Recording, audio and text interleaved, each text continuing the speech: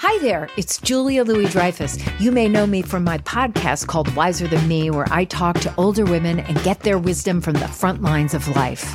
I was amazed by how many people told me our show made them look forward to getting older, which is why I'm here to talk about season 2 of the show.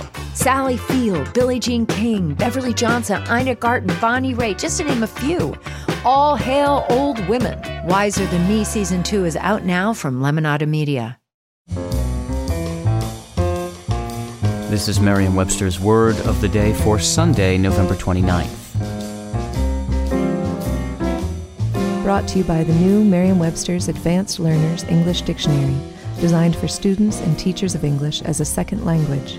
Learn more at learnersdictionary.com. The word of the day for November 29th is imbroglio, spelled I-M-B-R-O-G-L-I-O. Imbroglio is a noun that means a confused mass.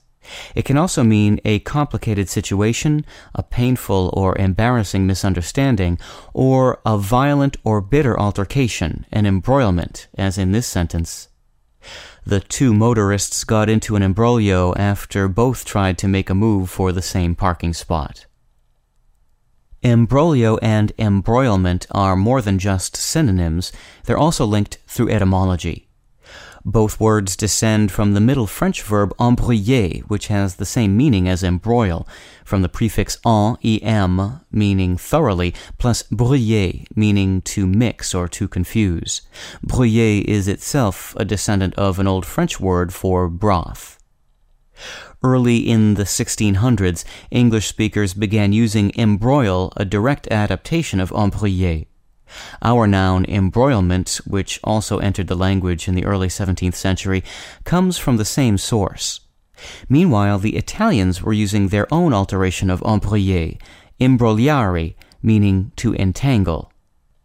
In the mid-18th century, English speakers embraced the Italian noun imbroglio as well. With your word of the day, I'm Peter Sokolowski. Thanks for listening. Visit the all-new learnersdictionary.com, the ultimate online home for teachers and learners of English. A free online dictionary, audio pronunciations, custom study lists, and interactive exercises are available now at learnersdictionary.com.